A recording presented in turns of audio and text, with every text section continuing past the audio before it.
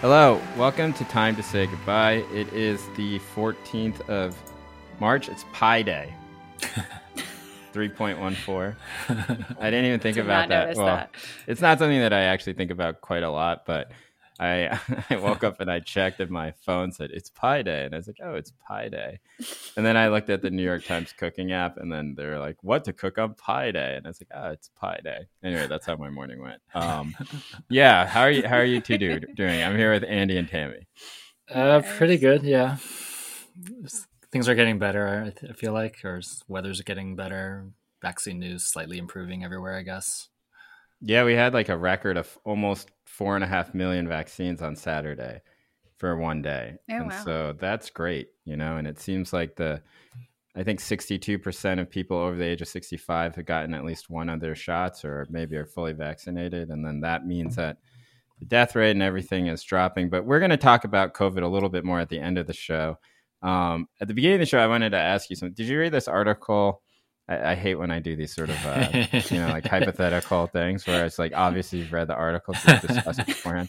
But there was an article this morning in the New York Times by our friend Seth Berkman, who is a journalist who has written about Korea, who, he's a very nice guy, very thoughtful guy, good reporter. And it was about Subway and K-dramas, which is something that was discussed on our Discord's Korean drama channel, and just how ubiquitous Subway logo is in these dramas. And so Seth gets into it a bit, and I don't know, it was interesting to me because it I didn't realize that in Korea these shows don't have any commercial breaks, right? And so they have to jam pack all of these dramas with as much product placement as it can like possibly stand, which if you've seen any, I don't know, like Itaewon Class, right? Like they have shots of soju all the time. That's true. Like every fridge is filled up perfectly, It's like when you go into like remember on Cribs on MTV when people would open their fridges and it would be like, nobody's fridge actually looks like that. They'd be like, here we have with all the labels turned. Yeah, exactly. Maybe that's why so many K-dramas are like restaurant shows, because it's really easy to put food placement. Yeah, I'm sure they engineer them to be able to put in product placement, right? Mm-hmm. So it is kind of hard with these historic ones like Kingdom or whatever to put in like product placement. Mercedes in a 17th century show. You have like all these dudes in hanboks with like swords, and then suddenly someone's like, "Oh, has anyone had a Pizza Hut pizza today?" Like you can't do it. So maybe that's why so many of them are, a little bit more modern and about business and stuff like that, because it fills it in a little bit better. But I don't know, Seth, I thought that was interesting. Do you notice it, Tammy, when you watch these? And Andy, I know that your wife watches a lot of K-dramas as well. Like, do you notice the product placement? Because I really hadn't, which I think says something about me, maybe. Yeah, exactly. Yeah, I think like I feel like I see more like brand ones and like product ones rather than like the Subway setting. Like, I guess it was so naturalized that I didn't notice how many of them have dates at Subway. Do you notice the specific brands when you watch, or you're just like, this is a generic? Yeah, a little bit. I'm trying to remember. Like, I think I've seen some like definitely like sports, like athletic brands, like Nike type stuff. And then, like the soju that you guys mentioned, like food products. But the Subway thing, now that he's written about it, I'm like, oh, right. Because he cites a bunch of them in the piece that I was like, oh, yeah, I've seen that one. Yeah, there's this funny paragraph where they say, according to an unofficial count by the New York Times, 17 Korean dramas have had Subway in it. And I was trying to think about how they would be doing this unofficial count. It's like, do they have some poor researcher like watch like fast forwarding through all of these, or did they all just get like the 5 biggest K-drama fans in the NYT Slack together and just have them list them? Like both are probably very effective ways, and one of them is much less labor intensive. So I hope it's the second option. Oh my God, I love that. I'm just picturing like a 22-year-old intern, like in a dark room watching like 400 hours of drama. I know. He's like, I've never watched these shows. 10 televisions on once. Exactly. Just looking for the green and yellow. At the end, they quit and they start a very profitable and popular K-drama blog because they've seen literally everything. Yeah, pretty much. Like, well, how did you do this? Well, like there was this article that I had to fact check, and I had to watch all of them. It was the beginning. I don't know. There's also another conversation that, it sort of is parallel to another conversation that I thought was interesting, which was that, and this is something that was talked about in Discord, which is that, the Korean drama thing is interesting because it's so ubiquitous at this point in a way that I don't think anyone really expected even 5 years ago. And that a lot of that is because of Netflix, right? Netflix promotes these shows pretty heavily. I can't tell, because I think what has happened on my Netflix profile is that because I've watched a few of these, Netflix somehow assumes that I'm Korean. And, there's a period where I was like kind of offended by that. It's like, oh, so if someone watches one Korean drama, then suddenly they're Korean. And then I was like, oh wait, but I am Korean. It's like, they're fucking right. Yeah, it does seem like this unparalleled time. But someone in the chat did ask something that I thought was pretty salient. I wanted to ask you, Andy, China specialist, and Tammy, Korea expert. And the question was, what happens inevitably, and I think it will happen, when Korea's music industry starts to fade, right? What in Asia replaces K-pop? What do you think? I don't know if Chinese pop is going to replace it. Right, that's the question. I don't know. I'm probably not the best person to ask, because I'm very not in touch with pop culture. I find out about what's popular like much later. The thing is, like with Chinese pop and Chinese entertainment, they already have a domestic market. I don't know if they need to export the same way Korea does. And this kind of mirrors like the actual economics of these countries, right? Well, you don't think they would want to, just for, out of some sense of nationalism or belief in soft power or anything like that? It might be a thing where, maybe to, as they try to expand their investment into the rest of the world, maybe they'll like, produce entertainment that is a sort of, like a soft, like an olive branch or something, like maybe like a drama about benevolent Chinese capitalists in Zambia or something, like that. It's really subtle. Yeah, exactly. Or it's about like an oil rig in South Sudan. Yeah, and the relationships that were made along the way, exactly. But I don't. To the extent that they're using culture as a soft power projection, I don't know if that yet. But if they did, it would kind of like, what's the word, like square the circle, or like finish like the cycle in which Japan started this, and then Korea saw what Japan did and wanted to do it even larger and bigger, and then China, well, like, just imagine if China did it, with their resources and their the size of their country. But I don't know. Right now, it seems like, I mean, this is actually the other thing I was thinking about with regards to that Subway article, is like, there's a way in which, the interesting thing is that these restaurants in America that we kind of think of as crappy are like classy and good, right? In East Asia, right? Like, and the classic example is like 7-Eleven, right? Which is like, we kind of think of as like a crappy convenience store here, but like in Japan, it's like this huge phenomenon, to the point where 7-Eleven Japan actually bought America's 7-Eleven. And so all the 7-Elevens in East Asia are really great, like supermarkets, basically. And that's because Japan's 7-Eleven overtook and made this great thing. And then this other drugstore or convenience store called Lawson used to be like in Boston, but now it's like this huge chain in Japan. And Mr. Donut. Oh, really? I had no idea. Mr. Donut, which was like this donut shop from Boston, became like this huge chain in Japan, etc. So anyway, the point is, like, I feel like there's still this sort of relationship of receiving versus projecting outward that could also be discussed. Because I think China's still in the stage of receiving, where their fancy stuff is receiving it from Japan and South Korea and so on. They're not at the stage yet. I mean, I think their goal is to get to the stage of producing and projecting and exporting. And South Korea does seem to be like making the transition, I guess, from receiving to also like influencing and projecting and exporting. Yeah. I guess my question is more like almost like along what it will sound like. I think that China is the obvious answer, and I can't think of a better answer than China, right? Like, obviously it's going to be out of China.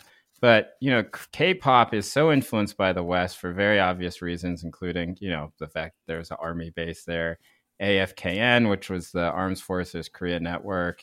People the sort of Korean hippie movement in the 60s and 70s that was protesting the Vietnam War. That was very, that listened to a lot of sort of 60s and 70s American folk music, a lot of protest music, and then sort of arrival of hip hop into Korea through, breakdancing and music, and in the 80s and 90s and 2000s, and then it all evolves into like Blackpink or something like that, right? Like or BTS. And my curiosity is, will that also be true of the next wave of music from Asia, whatever replaces K-pop? Will it still be so influenced by the West, or will it be sort of a more like sound that is more germane to like Chinese ears? Does that make sense? I don't even know what that means in my head. Exactly. I only have like like extremely anything anymore. There is like really good gong, yeah, exactly. and the yeah, like whatever, like whatever racist ways that you can think about it. But you know what I mean, right? Like I don't think that Cantopop is exactly the same as K-pop, for example, right? Like there is differences in the way that the music is scored. There's differences in the way that it's sung. I just wonder if it's just going to be as Western as K-pop. Is this not an interesting question? It's an interesting question to me. The most famous, I think, Mandarin pop artist is Jay Chou in Taiwan, and he famously has a few songs that are, I forget the exact phrase, but it means like Eastern inspired, and they're pretty good songs. So but they're like still pop songs with a few of these Eastern instruments, quote unquote. No. Oh, really? Are they as popular as the Western song? I guess if it's only a couple, it's hard to tell. I mean, Jay Chou is a huge oeuvre, so it's hard to tell which are the most popular. Yeah. But yeah, they're popular songs. I mean, they're just like part of the Jay Chou legacy. But I don't have the vocabulary to describe what's going on musically. I don't understand music, but they all seem like pop songs to me. They have like a beat, they're like 3 or 4 minutes long, but they just like incorporate like wind chimes or whatever the erhu, the sort of 2-string guitar that they use, or violin they use. Yeah. I'm gonna get canceled so bad.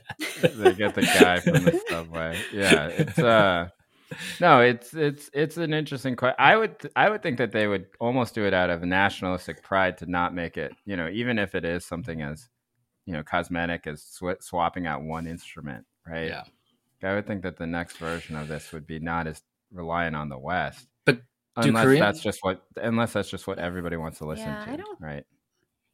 Yeah. I think any kind of mainstream pop production, regardless of where it takes place, is basically going to sound, I don't know, like it's so hard to say what sounds like Western in terms of pop and rock now, because we're 50 years out from that moment, but I think like K-pop has its own kind of engineered sound that sounds different than like, it has elements of kind of like bubblegum or mainstream pop here, but it kind of has its own thing. And obviously the lyrics and stuff are catered to, they're not trying to be overly like American or perfect English and stuff. That isn't a goal, So I think it has its own sound. One thing that I know, one of our listeners who's also named Jay Kang, he and I have both read this good little book called New Kings of the World, which is on Bollywood, K-pop, and DZ. And DZ is Turkish soap operas.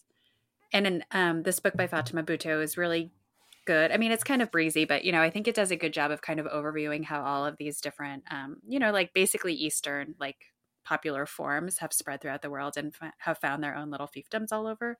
So I don't know that it's necessarily going to be China. I mean, who knows also how Bollywood will morph and its musics will travel. I think there's a lot of, I think it's hard to say. And I she notes that also that there's basically like a bunch of Chinese like music moguls who have kind of adopted the K-pop industrial pattern to make their own basically like C-pop bands. Yeah. So I don't know. I think it's an open question, but I think it'll kind of all sound this way, like poppy. I think the question is, to what extent would like American artists begin to recognize Asian music as like something they would listen to and like they would choose to listen to as good as it's already happened. Is it? I think that's happened. I mean, I think that if you are going to ask a question, which might not even be a particularly interesting question, which is what will be the predominant source of popular worldwide music, in the upcoming next 25 years, I think the answer is very clearly Asia, right? More than the West. I think so. Huh. Oh yeah, because K-pop is already more popular than like, I don't know, Neutral Milk Hotel. Or or like It's the weirdest comparison ever. I know, or like or Halsey or any of these. Maybe not. I don't know. It's probably more popular. BTS is more popular than Taylor Swift, right? Around the world, I it's think not for even sure. close. But do you think Taylor Swift is listening to BTS? I guess that's my question. Of course, Taylor Swift Yeah, is listening to for BTS, sure. and the people who work with Taylor Swift are like, "Well, how are we gonna get you tapped into this?" Really? Okay. Of course, yeah. I mean, I don't know if Taylor Swift is going to do it, but I'm sure the conversation has been had, right? So, I don't know. Let's move on. That's crazy. Yeah, I didn't know that. It's fun Taylor to think Swift. about. Yeah, like Taylor Swift doing a duet with, with who's a Korean folk singer? Do you know any Korean folk singers that are like sort of come up on this wave? It's not. It's just pop in music, folk. right? I mean, there's a lot of folk and indie people I like in Korea, but yeah, I can't imagine any of them like really breaking through in this way. Yeah, she'll just do a song with Blackpink and everyone will go crazy. Yeah, All exactly. right, so we wanted to talk about something a little more substantive than that, which is this big relief bill that came out. And I think that we want to talk about it just because I think that we had this idea at the beginning. And I think I said that I was going to give Biden 9 strikes after the. I was like, It kept growing. Yeah, I was like, I'm going to give him 9 strikes before I get too mad at him, or 7 maybe. So like Syria obviously was 1, Immigration is like probably 4. I don't know. Both of those should be like 3 each. But I think that we should talk about this relief bill that was passed in some sort of, level-headed way, right? And so the details of it have come out. It's been written about a lot, including by friend of the podcast, Zach Carter, in the New York Times. It was written about in Vox, and Eric Levitz in New York Magazine wrote about it as well. And so the details of it that you should know, I'm sure the first one is that there are direct payments of $1,400 for each person. It extends $300 a week of unemployment benefits, which is a big deal. There's a child tax credit up to $3,600. There's a lot of money given out to state and local governments, which, given the response by these state and local governments, seems to be a huge deal, right? Like, I think that here, even in wealthy parts of the Bay Area, like this thing was really needed, right? Because you have tons of furloughed workers, you have people who have been sitting at home, and then you have essential workers who have really been, who need hazard pay. All this sort of stuff can go to that. The pension funds and all that. Pension funds as well, right? There is money for COVID testing and vaccines, and it extends Obamacare. And the one thing, of course, that got a lot of play is that there is no $15 minimum wage hike. Tammy, what do you think about this bill? That's such a broad question, but what do you think? Are you giving Biden strike 7 on this or what? I have to say I'm pretty excited about this bill, this law now. I think it, I think the fact that the Democrats went for anything is pretty surprising. And, I'm not going to give them 100% on it, but I think that it's a big thing. And I think a lot of people have been saying it's potentially the biggest anti-poverty package since the New Deal, which is, gigantic. I mean, we can kind of talk about how optimistic we are about it, but I like a lot of the, the things that you just ticked off, especially the kind of family benefits pieces and sort of taking out, I think building on some of the benefits from the pandemic, taking it out of a kind of welfare mode, kind of stigmatized welfare mode into a more of a universal public goods mode is a huge step. Right.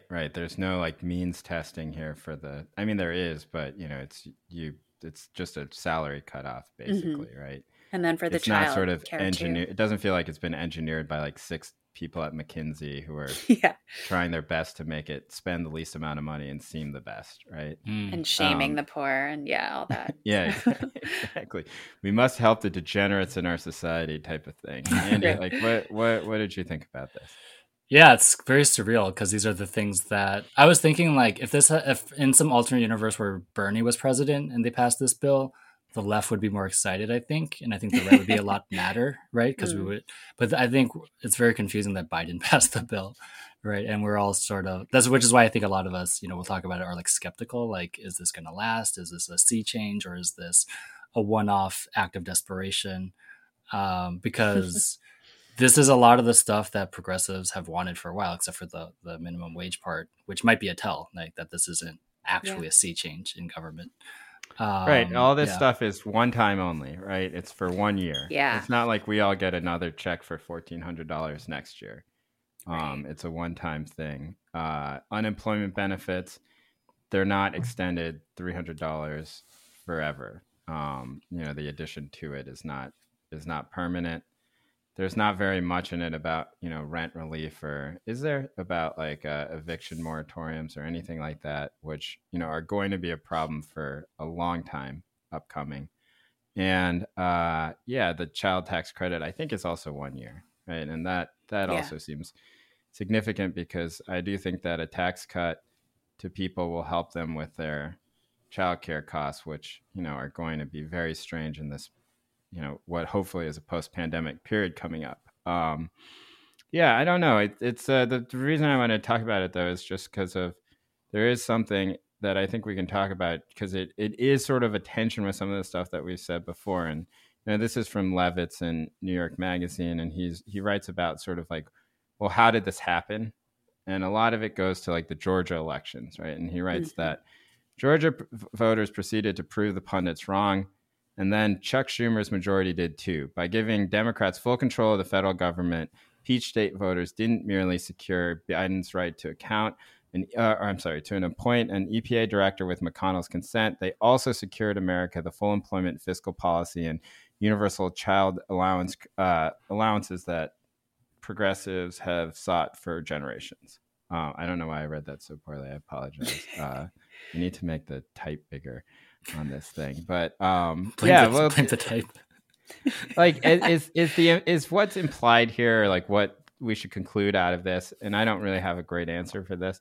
That perhaps there is a benefit to electing someone like Joe Biden and thinking about electability, and thinking about someone like John Ossoff, who like in the past I've really not been a big fan of, but who did end up getting the job done. Is this sort of the wake up call that the sort of angry left needs, being like, hey, we can do this if we pull together and win these elections. And perhaps we should not like always go for the most extreme candidates, because this is not just the effect of 2020, right? It's also the effect of 2018, right? And so, which was, I think that Democrats, a lot of the candidates did run on somewhat moderate platforms, right? And all those people ended up voting for this bill. I don't know. What do you think? I'm just going to throw that out there.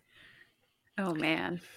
So the elections are obviously very important, and it's very striking because I remember Levitz was one of the most pessimistic pieces after Election Day, when it seemed like Georgia was out of the question.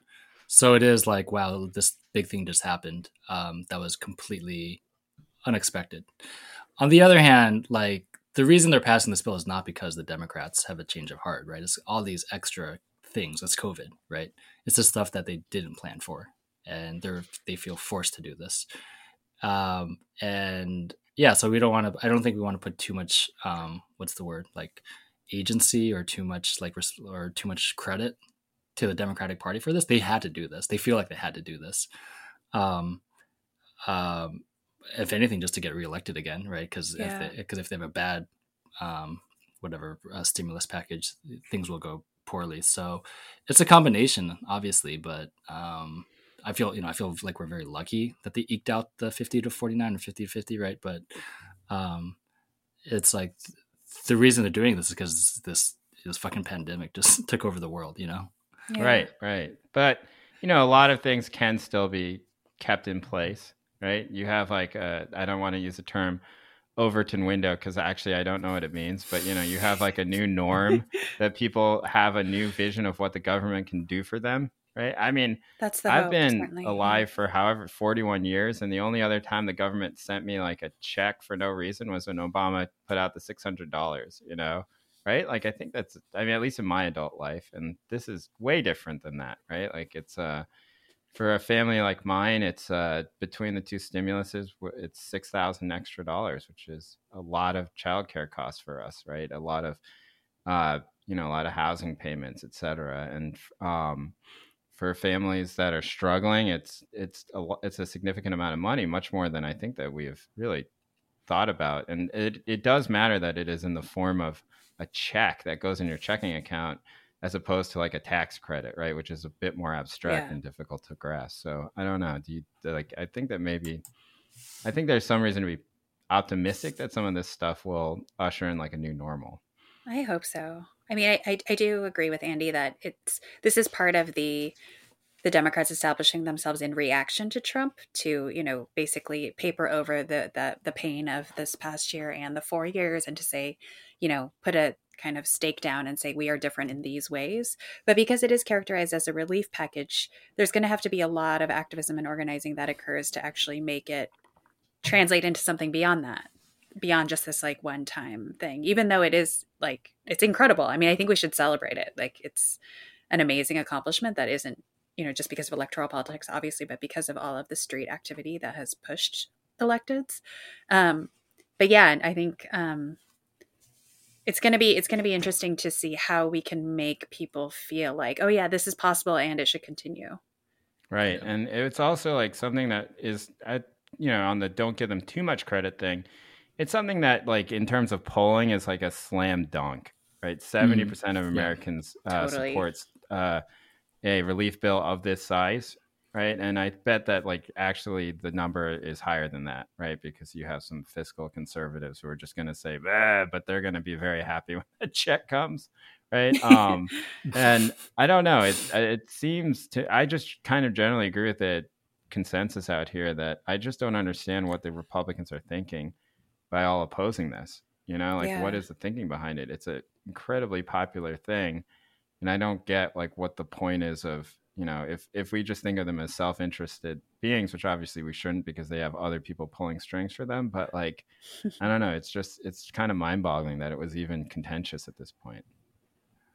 Yeah, I don't know. I honestly didn't follow like the passage stuff too closely. It seemed like it was going to pass, right?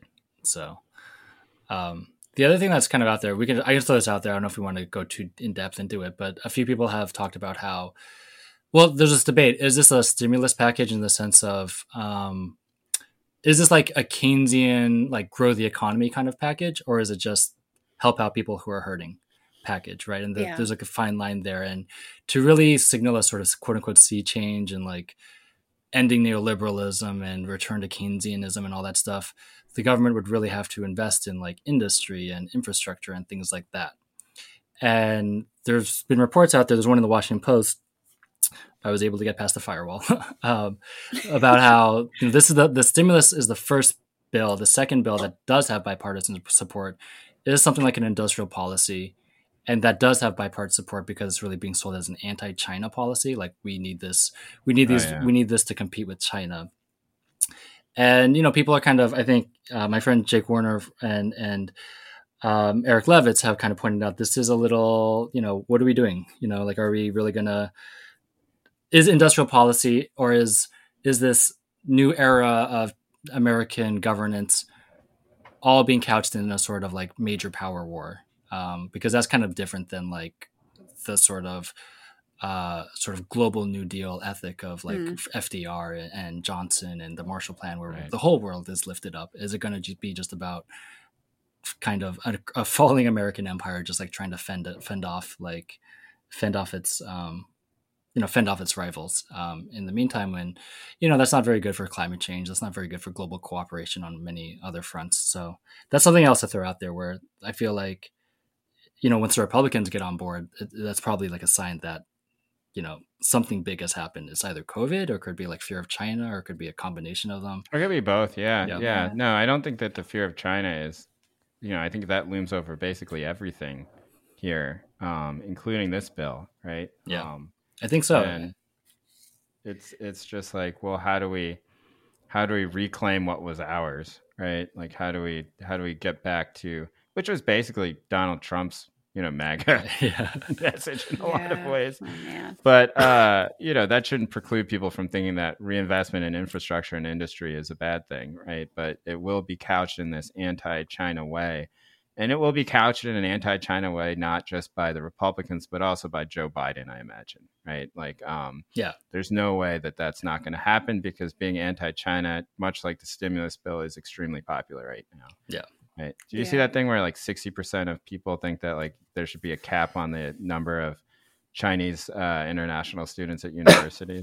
Whoa, really? Oh boy. Yeah, so I don't know. It seems like anti-China is just going to be our reality for the next like 10 years or something like that. Holy shit! I didn't see that. I think there's Unless China just can produce enough great pop bands to, to come over here and dance and sing. oh my god. Make everyone feel better. Tammy, I'm sorry if you Oh, no, cut you it's off. What were okay. you I gonna think say? the one way in which there is an industrial policy sort of at work here, but in a way that, is more like in a feminized sector that doesn't always like seem industrial, is the heavy investment in healthcare. Because it goes beyond just kind of shoring up doing the COVID stuff. There's like massive investments in Medicaid and hospitals, rural hospitals. So, and that's a huge part of the American economy. So I think in that sense, it does kind of go beyond just a sort of, one-time stimulus. Well, obviously it has to continue, but Right. that to me seems infrastructural in a way that is Right. more than just the recovery So there's some package. other stuff, right? Like Tammy, I think that's what you're referencing. Like indigenous communities are getting $31.2 billion in aid, right? Which is the largest investment the federal government has ever given to Native American people. And that is desperately needed just because of the toll that Oh my COVID took God, on yeah. those communities, right? Much, I think that of any community in the United States, those communities were hit the hardest. Black farmers will receive $5 billion in recompense, right. That part too, yeah. For discrimination and dispossession, which is, a form of reparations, I think, right? It is Mhm. not the reparations Oh, of a people. century of discrimination. Wow, I didn't see that language. Yeah.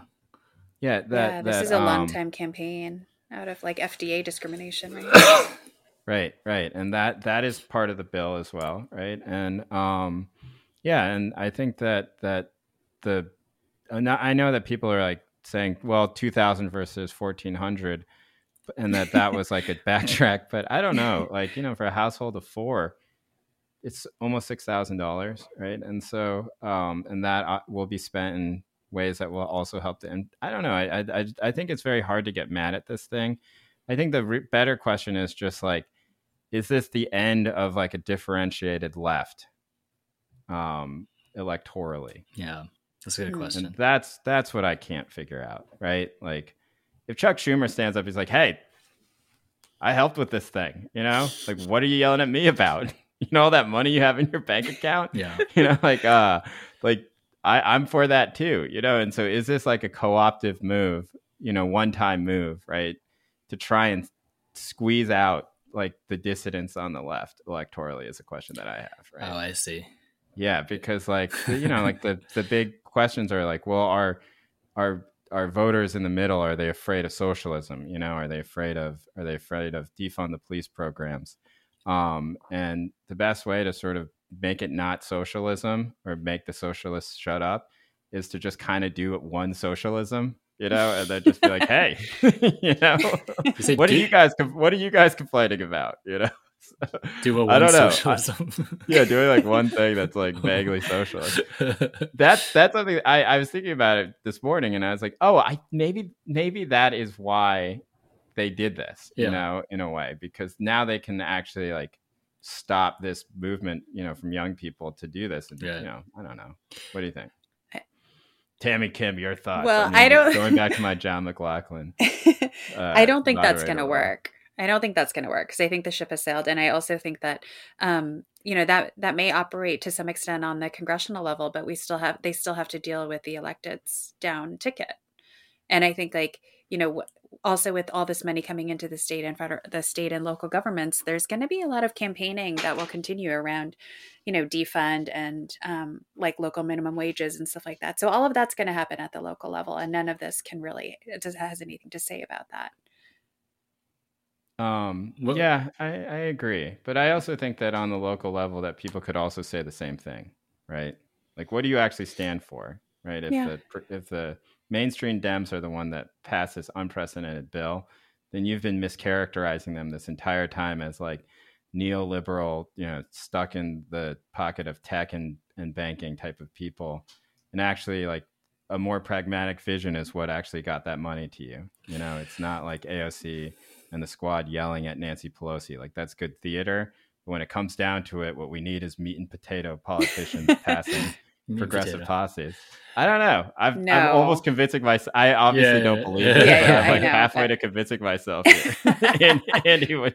I think, I mean, this goes back to conversations we were having around November, which is we kind of assumed Biden would win, but more the question was we have to argue, we have to win the narrative war about how Biden won. And I guess similarly, the narrative war over how this bill would get passed.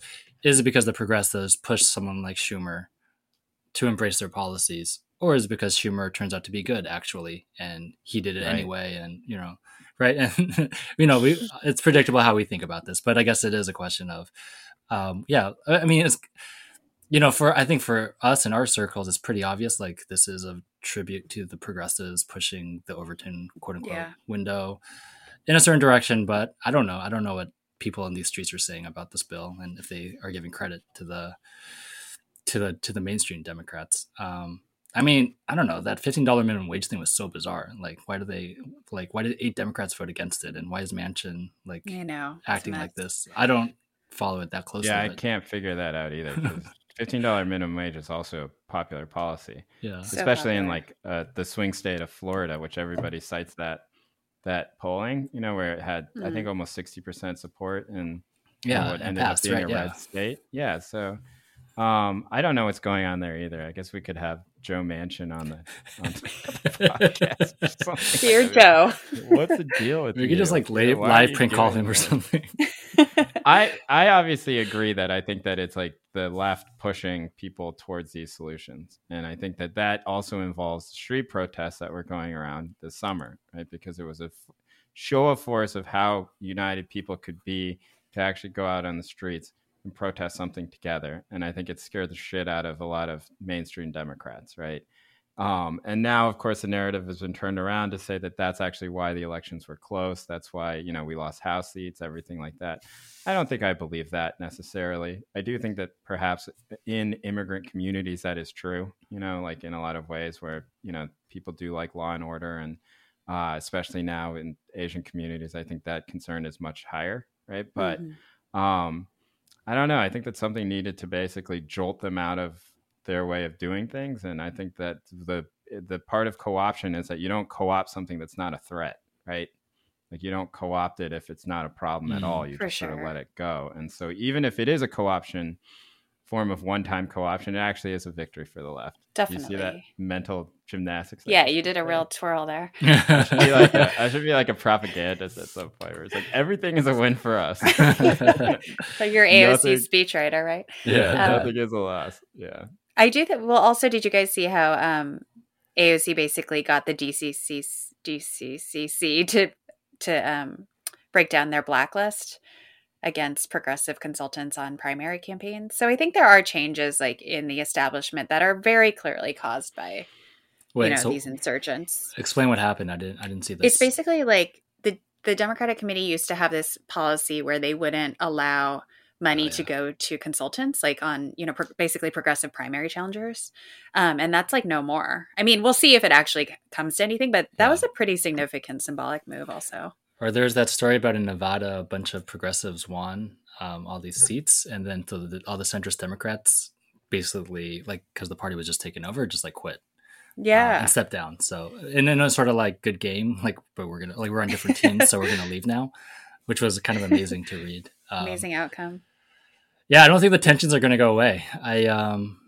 But I do feel better about where the progressives are. I feel better too, Yeah. and I think that if definitely. this is the only thing that comes out of the entire Biden era that's good, it's still like a big win, And my only fear is, what I expressed already, which is that I do think that if you go and I have many normie friends, right? And when I talk to them, they're all excited about this bill, except for one of them. But the rest of them are excited about this bill. And I'll let you guess if you guys are listening to the show, which one I'm referring to. But they give all the credit to Biden, right? And most of them were actually Interesting. Biden supporters, even when he was down. A couple of them are even Buttigieg supporters, right? I'm telling you, these are these are my friends who I watch sports with. And a couple of them are, on Team Bernie. But they don't see it as the left pushing the party to the left, right? They see it as Joe Biden doing the thing that Joe Biden always wanted to do. And even during the election, like leading up to November, Joe Biden was putting out those messages, right? I'm going to be like a big ideas, big president that does big things on climate and the economy.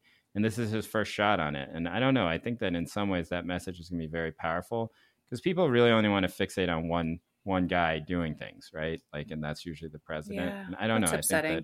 I think it will make it difficult for people to point the finger and scream at centrist Dems in the way that they did in the past. Yeah, like FDR gets all the credit for the New Deal, but he was pushed to do that by like unions and communists, right? And all that for stuff. Sure. Right. Yeah, it's true. And I almost kind of feel like, yeah, should we care? Should progressives care and like be like, no, it's like it was our people, or should we just be happy the bill got passed? I don't know. I feel like we should just all go back to like like the RCP at this point and just be like, electoral politics is over, and then just go back to plotting revolutions or something. That's always my resolution. Not the RCP itself, but maybe less emphasis on electoral politics. Although at this point, it's hard to like argue that it did not have a good outcome in this instance, which I guess is our whole point here. It's very surreal because in Philly, we're like looking at public schools and all these headlines about how the city government is always in debt, and in theory now that's been solved by this bill. Like in theory, right. All the like years and years and years of every elementary school having issues has technically been solved, but I still feel like we're all holding our breath and be like, we'll believe it when we actually see it, where the money actually gets used and distributed to. And I do think that there's a real to be determined in terms of, does this money actually get used in the way that it says it will, like the government says it will. Local governments, these are the same governments that were in power before the pandemic, right? With all the sort of like issues with like coordination and efficiency and infighting. So if all the money in Philly goes to like building super tall skyscrapers for Chinese and Russian oligarchs to buy, then to give tax credits to developers, then I think we could be a little bit more skeptical. But I don't know. Right now, at least here where I am, which is obviously a very particular place in the Bay Area, like the way that the politicians are talking about it, I don't think that that's where it's going to be. I think it will be. You think it will be used well? Yeah, I think it'll be distributed, because I think there's going to be a lot of attention on them, right? And again, that is a victory for the left. I'm just not sure what the identity of the left electorally going forward will be after this bill. Is that fair? I think it's fair. Yeah. Okay, another thing happened, which was that everybody, I don't know if you saw on Twitter, I think I'm going to stop using Twitter, by the way. I was like, or at least in the same way. It's just I can't do this anymore. I do all these stupid troll things, and then like they always like end up being funny for 3 hours, and then they just become like shitty. And I'm not saying something like, oh, I'm so tired or whatever. It's my own fucking fault for doing this. But like, I got to just stop. Like, it's so stupid, like, and then I figure out that like the people who are the most bad at me are people who I generally have the same politics as. And so in my head, I'm always envisioning like making like a 50-year-old, professor mad, but then it ends up not being that. It's like, why am I doing this? Anyway. But isn't it usually? It's usually like a morning tweet about like music or something, right? I know, but those are the ones that get me in the most trouble. Oh, and God, they're really? all jokes. Like I don't care about Rent. I like Sonic Youth. Like like it's just like what is it's obviously a joke about like a certain type of white dude.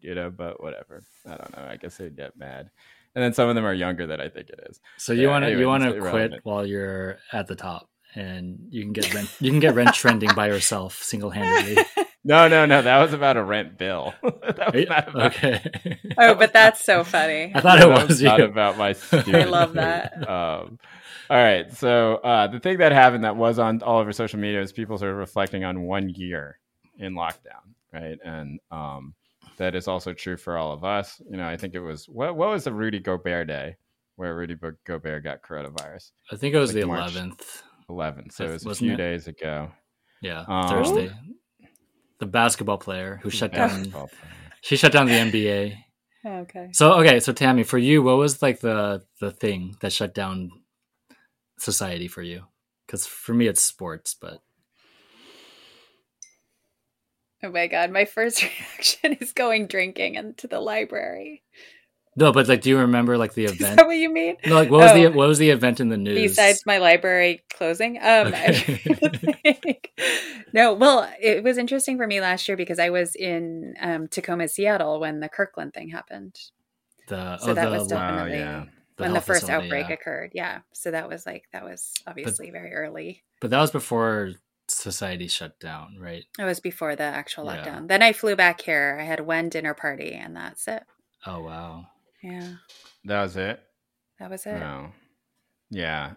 We were living in an Airbnb, and then I freaked out because our Airbnb was over at the end of the month. And then I was like, we can't be stuck here and have the Airbnb run out if there's like a horrible pandemic and zombies are walking around the streets. And so then I switched us to another Airbnb, and then we didn't go outside for like 2 weeks or something like that. It was just oh God. But that was the day of Rudy Gobert. Like Andy, I was like I was not triggered by Tom Hanks. I was only triggered by the NBA shutting down. I was like, oh my God, they stopped the NBA. What are we gonna do?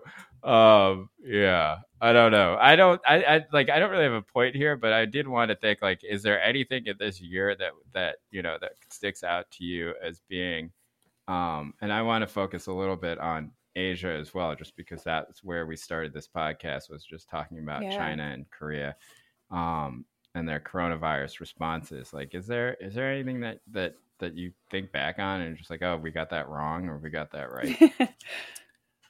I remember the week before. So I think I was probably the most freaked out of all my students' professors. Like when I came in, I was like, guys, I don't think we're going to see each other anytime soon. And they'll have this look on their face like, why? What's going to happen? Like they weren't getting the talk from their other professors. But I do remember that week also that I was washing my hands at school over and over, but I was telling people masks don't work. Like the surgeon, do you remember the U.S. Surgeon General said masks don't work for like 3 months? Yeah. And so I was like just having a conversation with like my colleagues. Yeah, masks don't work. We just got to wash our hands a lot. And I remember oh my God, having that conversation the last time I was on campus. And then, subsequently feeling like an idiot.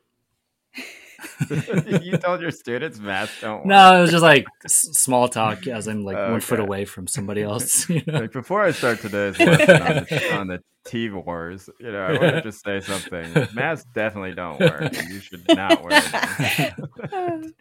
them. Tammy, what do you think from the first shows did we get wrong? Well, we talked a lot about pangolins.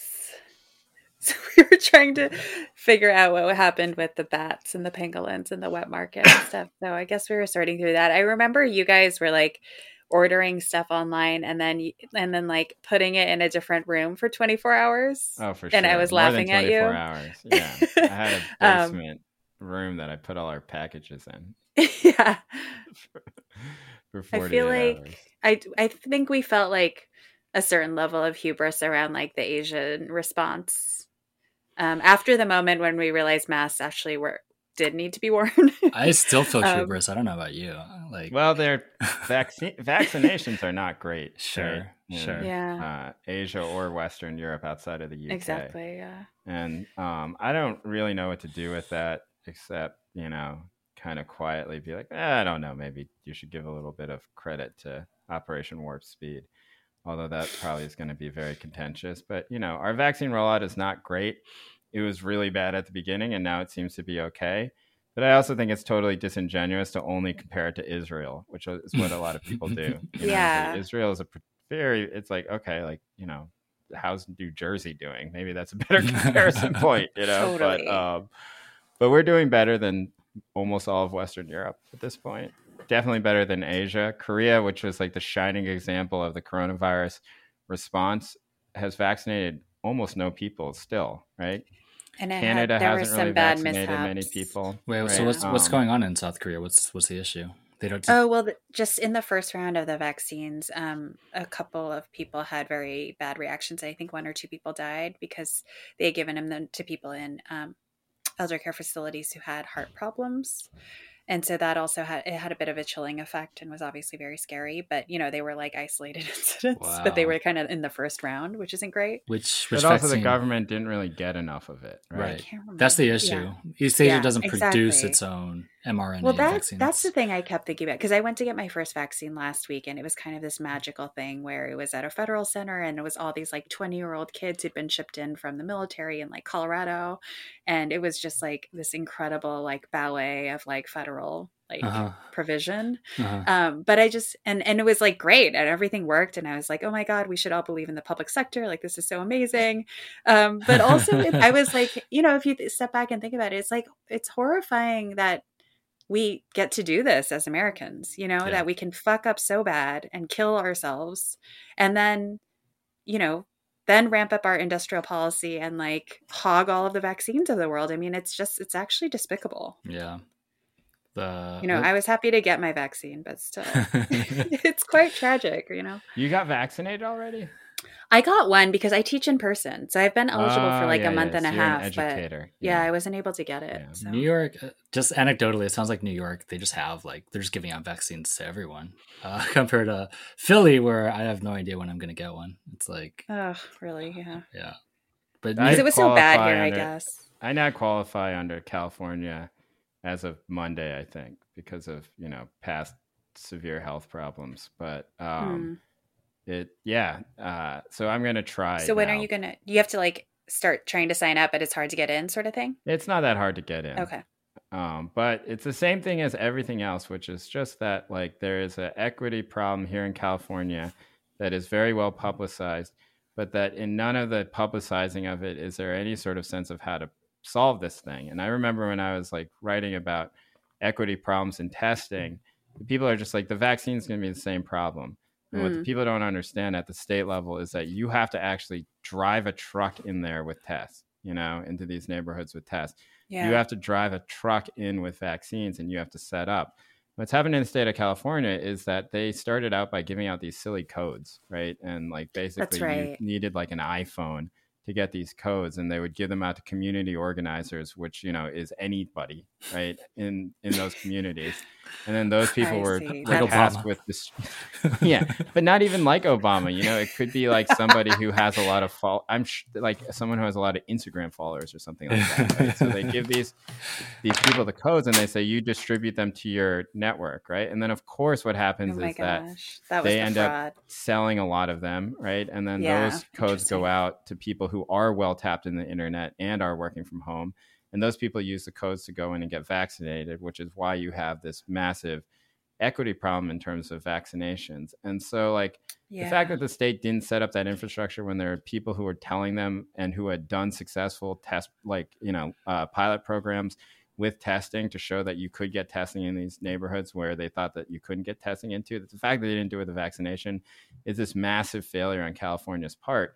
And then they sort of rolled it back, and they're like, okay, we are going to start bringing trucks in, we are going to start going into the neighborhoods, but we have this equity problem. So everyone has to wait until we solve the equity problem first, which then leads to everybody else getting super mad about the equity problem. Right. And so then you have people like on Nextdoor and stuff like that screaming about wokeness or whatever like that, because they're still waiting for their vaccination. And all they've heard is like, the reason why you don't have your vaccination is because of all the Black and Latino people. Right. That's not true. The reason you don't have a vaccination is because the state fucked up. Right. No. And it's the same sort of bullshit scapegoating that always happens. And it's because they only sort of take it seriously as like a thing, but they don't actually think about the solution, and they don't listen to the people who are giving you the solutions, even if the solutions are going to be a little bit more expensive than printing off a bunch of stupid codes, which is the reason why they tried to do it that way. Because Gavin Newsom is like a technocrat, right? Yeah, it's just like, well, we're going to do a tech-related. It's just like tech-related? Like, what are you talking about? A lot of these people don't even speak English. How are you going to do this? It makes no sense. In Philly, they have this like email that was sent out to people who qualified, and then it obviously got passed around to people who didn't qualify, and there was nothing to stop people from signing up. And they finally, quote unquote, fixed it. But the articles in the Inquirer, or the Philly Inquirer, saying the person who invented the system was like, there's nothing wrong with the system. We just didn't think people would be so immoral as to pass around Oh wow. to their friends, basically a lifeline, to a vaccine from the pandemic. And this is, to me, very clearly like covering your butt for fucking up, right? Because this is obviously what was going to happen. Yeah, It's obviously, that's ridiculous. Obviously what was gonna. What else could possibly have happened? I know. So they're just like trying to shame people. Yeah, it's crazy. It also happened during testing, right? Which is that they would set up these testing sites even after they decided to drive the tests into these neighborhoods, right? They would set up testing sites, and then the first few days, word would get out, and then the entire line would be white tech workers from San Francisco who had driven down to like these neighborhoods in the south of San Francisco to get tested because they heard that there was a testing site. And then, the only way that they could do it is basically by doing mobile pop-ups directly in the neighborhoods, which is expensive, which takes a lot of community organizing, which takes a lot of people who know the community, where to put them, what corners to put them on, what streets to put them on. And the states, as far as I can tell, most states have not done any of that, right? And they're just like, well, this is for... now it's your turn, and they expect that people aren't going to, of course, people are going to cut the line. Right? Yeah. They want to go outside and, not wear a mask and go to parties, or a lot of them might be health compromised in ways that make them scared. Right. And they're going to go out and do it, and it's hard to like blame those people too. Right. When I blame them a little. I don't know. For instance, I know people who definitely don't teach in person, but because they're categorized as academics, they will say they're teaching in person to get it. Or like people have two houses, and like in one of those house zip codes, they can qualify, things like this. It's, or, you have a car and you're well-resourced. When you have like two houses, it's a problem. It's, I don't know. It's you gotta hire staff to take care of your two houses, and then you have to be in contact. Yeah, it's really expensive. Well, I don't know. I don't blame the people, because I just think that everybody has gone through this year together, right? And that regardless of where you are on the economic spectrum, it has not been a great year. And I don't think that means that people should cut the line, but I do understand when you see things not working and then you cut the line, I think that's a little bit more understandable, especially since like these solutions are basically engineered so people will cut the line. Like you could think of a better way to have tech workers at Hollywood people cut the line to come out with like codes that like can be shared through like group chats.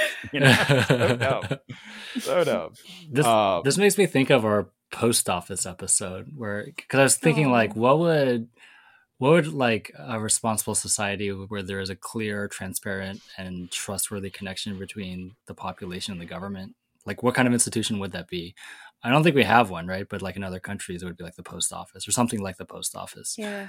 Or like... Yeah. Or people here would, like sort of the technocrats would say, it should be Amazon. But, right. Well, like it's going through like Rite Aid and whatever that other drug company. And I'm like, this is kind of crazy. Walgreens. Yeah, we're relying upon like CVS. A pharmacy company to distribute a vaccine. Like, I don't know.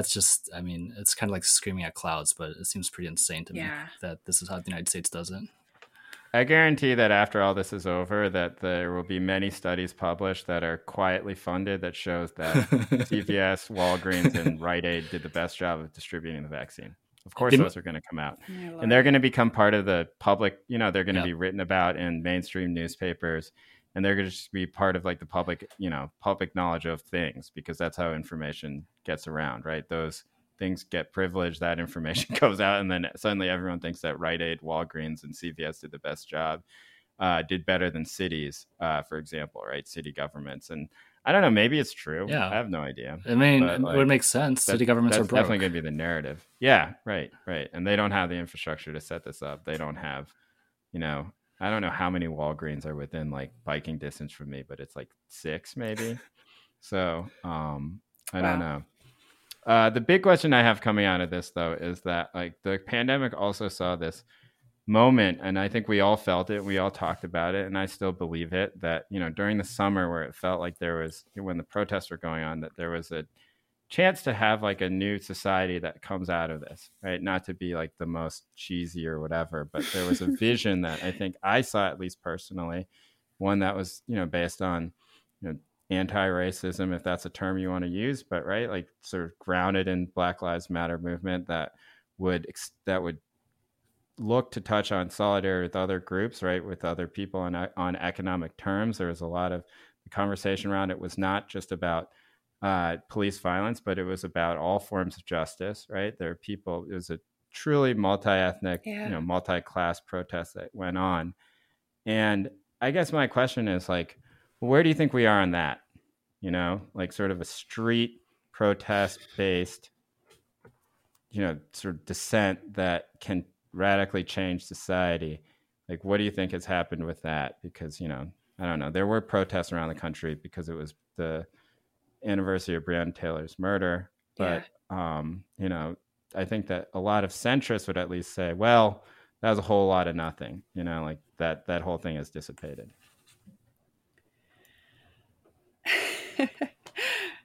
I don't know. I've been obsessing over this too, and I just don't really know the answer. I think the optimistic and easy way out would be to say that it takes time to see what the fruits of all of these things, are, which I think is true always. Did that influence what we're seeing with Amazon at Bessemer? Is that, is that going to feed into a bunch of, union campaigns that we're seeing all over the country, which, got going during the pandemic? Are we going to see it translated into defund campaigns at the local level and in mayoral elections this year, city council elections this year? I hope so. But I don't know. I'm feeling a little bit down about it. Missing that feeling. Which one are you feeling the most down about? I just am down about the fact that the street activity dissipated so fast. I guess it just did. I thought it would go on longer.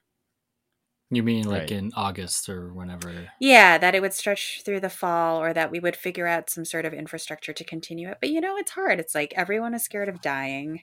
It got cold. It's like there are natural things that happen that you can't really sustain that. But I would like to think that, in different ways, there have been like strands of this that are continuing. I don't know.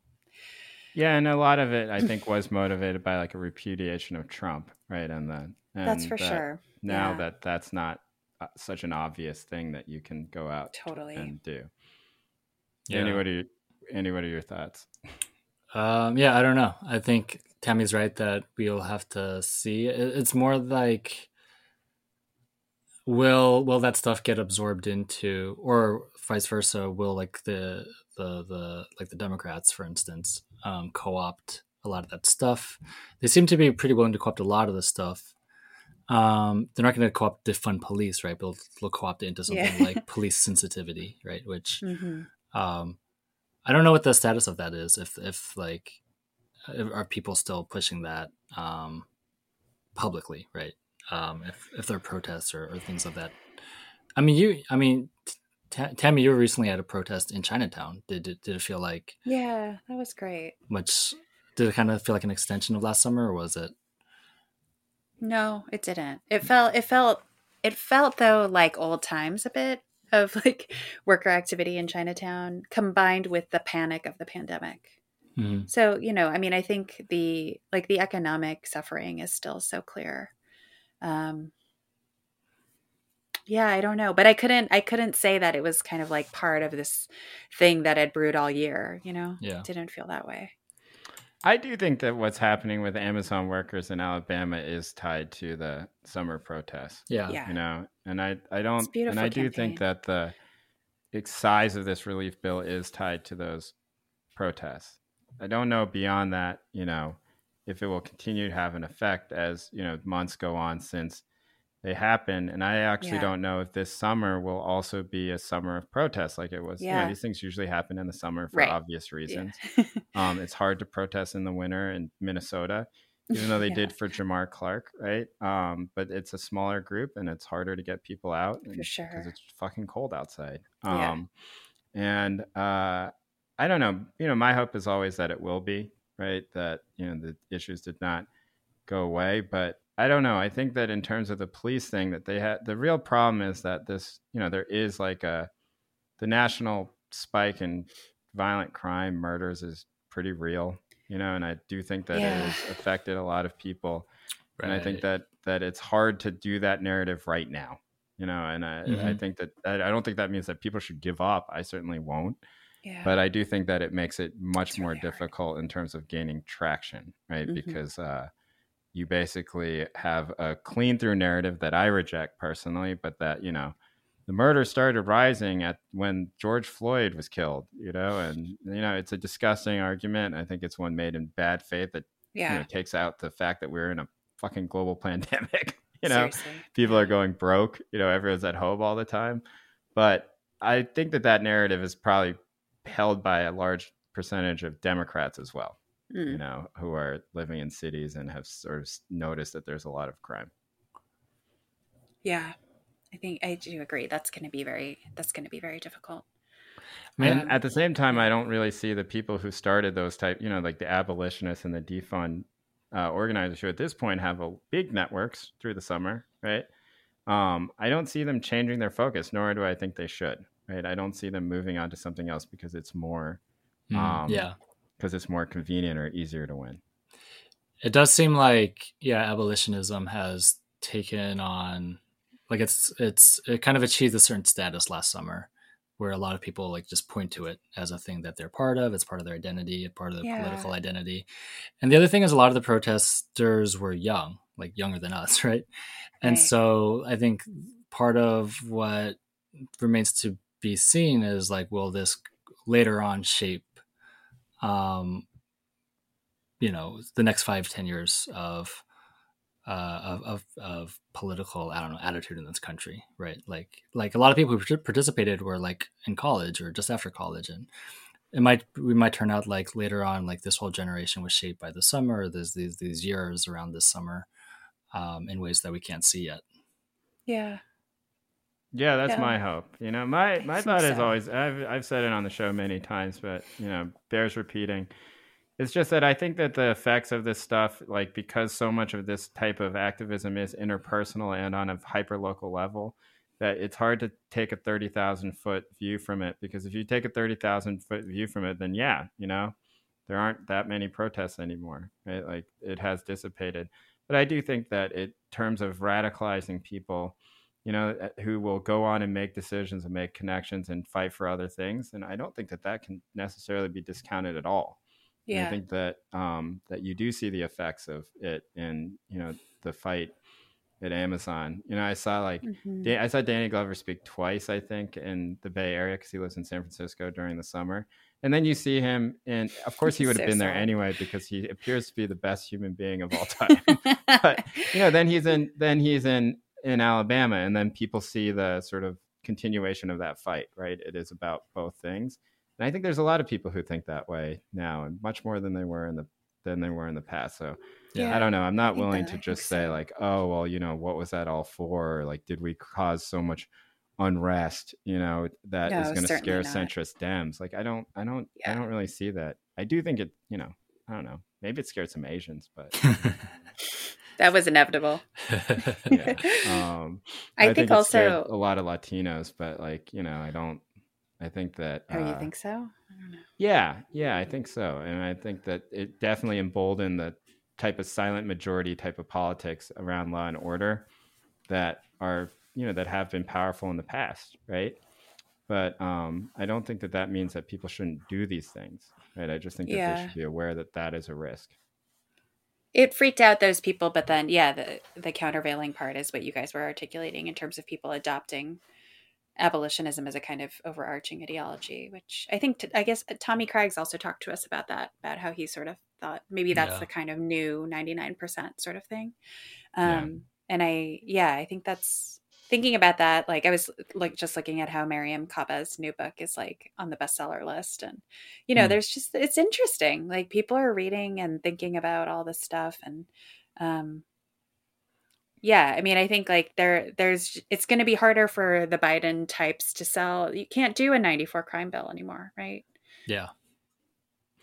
Yeah, and even like here, I would say like, where I live, like you can see it locally as well, like the effects of it, which is like we just passed this sort of, everyone, the New York Times wrote about it, everybody sort of wrote about it. We passed this initiative to end single family zoning in the city of Berkeley. Right. And, it's a big deal, even Congrats. though it's not necessarily like something that has teeth to it yet. It's sort of like we are going to do this over the next 3 years. It's like kind of like like a IOU or something like that, or like a reminder note, like, hey, let's get this done. Like Google Tasks. I don't think that happens without sort of the idea that there is, in a city that is perhaps the most politically intimidation run city in the world, where you're just, at least in the country, you're like, you better not, show your actual politics here. The fact that passed unanimously and had widespread support, I do think is a legacy of, people sort of becoming more progressive about a lot of things, starting to think outside of their own property value, for example. And getting with, listening to people who are basically saying that there's no housing in the city that is affordable, and that we need to like allow people to not just have these sort of palatial places, right, where they have like, we need to increase the amount of housing. Now, you can have a separate conversation about whether or not that's going to all be luxury housing, and whether or not YIMBYism is just a form of, is only helping developers or whatever. But that's not how it was. That's not how it was couched here, right? It was couched as a progressive measure that would end a lot of housing discrimination in the city, and that's why people were excited about it. And the people who would have opposed it, there used to be a city councilwoman who opposed it based on, the terms that I described before, which was just that, like, it's going to actually lead to more gentrification. I see. But the actual, big response to it used to just be from homeowners who were wealthy, right? And those people all just kind of got out of the way on this one. I don't know. I think that's a positive thing that you can track back. Yeah, it does feel like we're in this transitional moment. Just to, like, I don't know, wrap up all of our topics. Like, I don't really know what's going to happen next, but I do feel like there are signs that we're like at the end of one era, at the beginning of a new one. It's probably been that way for a few years anyway, but now it seems like I feel like society, right, like as a whole, has been more progressive than politicians for a few years at this point. And now it just seems like the Democrats are finally acknowledging it. Or center or whatever, like mainstream politicians are finally acknowledging it. But we don't know, like, still, like, most of the party is still like the same people who a few years ago were totally against a lot of this stuff. So it's, who knows? Maybe like the young Buttigieg's and the sort of the young centrists are going to be actually more on board with this than we think. Yeah, Pete wants to, like, that would be interesting. He just wants to build mass rail everywhere. Oh, is that what he's talking about? Yeah. Is it because it's in Finland or something? Or? I don't know. It's like Eurail I'm very everywhere. supportive of that. It's all stuff that I'm all for. Yeah. Put in more bike lanes. Get rid of these cars everywhere. Let me take a train to Palo Alto or wherever. Train to LA or something like that. Like, it's that'd be so incredible. That's sort of his thing.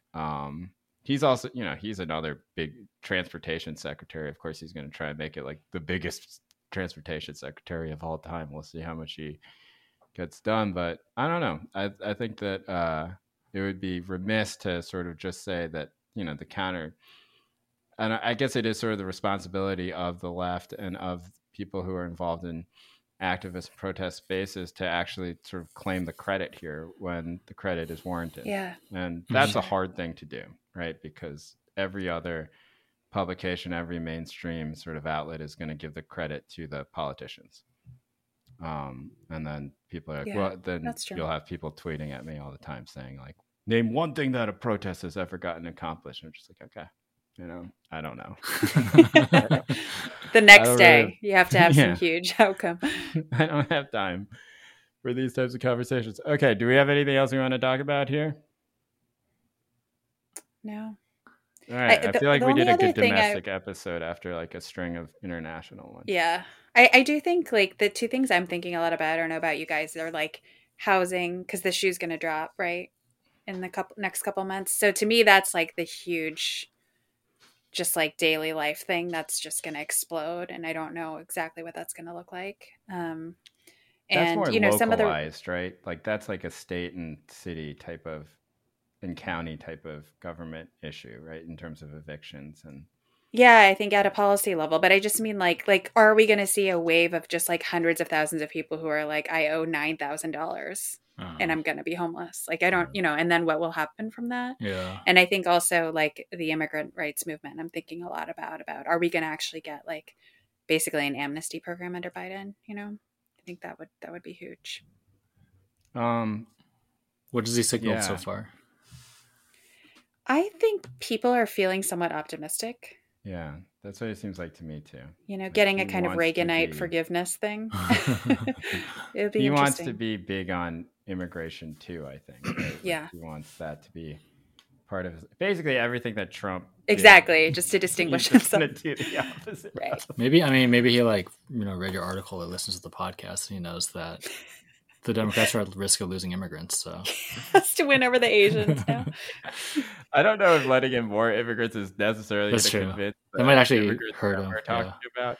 But at the same time, I was having this conversation with somebody who I think is very smart, and she was saying those people that are like, let's say specifically like the Chinese people who are agitating against affirmative action, those people are never going to be won back by the Democratic Party. They're going to be Republicans forever, and you should just forget about probably, them. Yeah. Interesting. I think that's probably true. Their kids, though. Yeah, their kids might go Democrat. Their kids are the ones that are interesting, right? And their kids are, right now. Yeah, they're on the fence. They're winnable in a lot of ways because they're going to places where everyone around them is going to be basically an AOC stan. And, I don't know, maybe you could peer pressure them into not joining the right, especially whatever sort of militant right that comes out of these, this I don't even know what to call it at this point, like these attacks, right?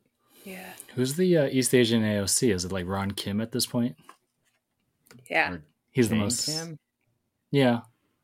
Ron Kim, Jane Kim, Yolene No. Those are the East Asians. Right.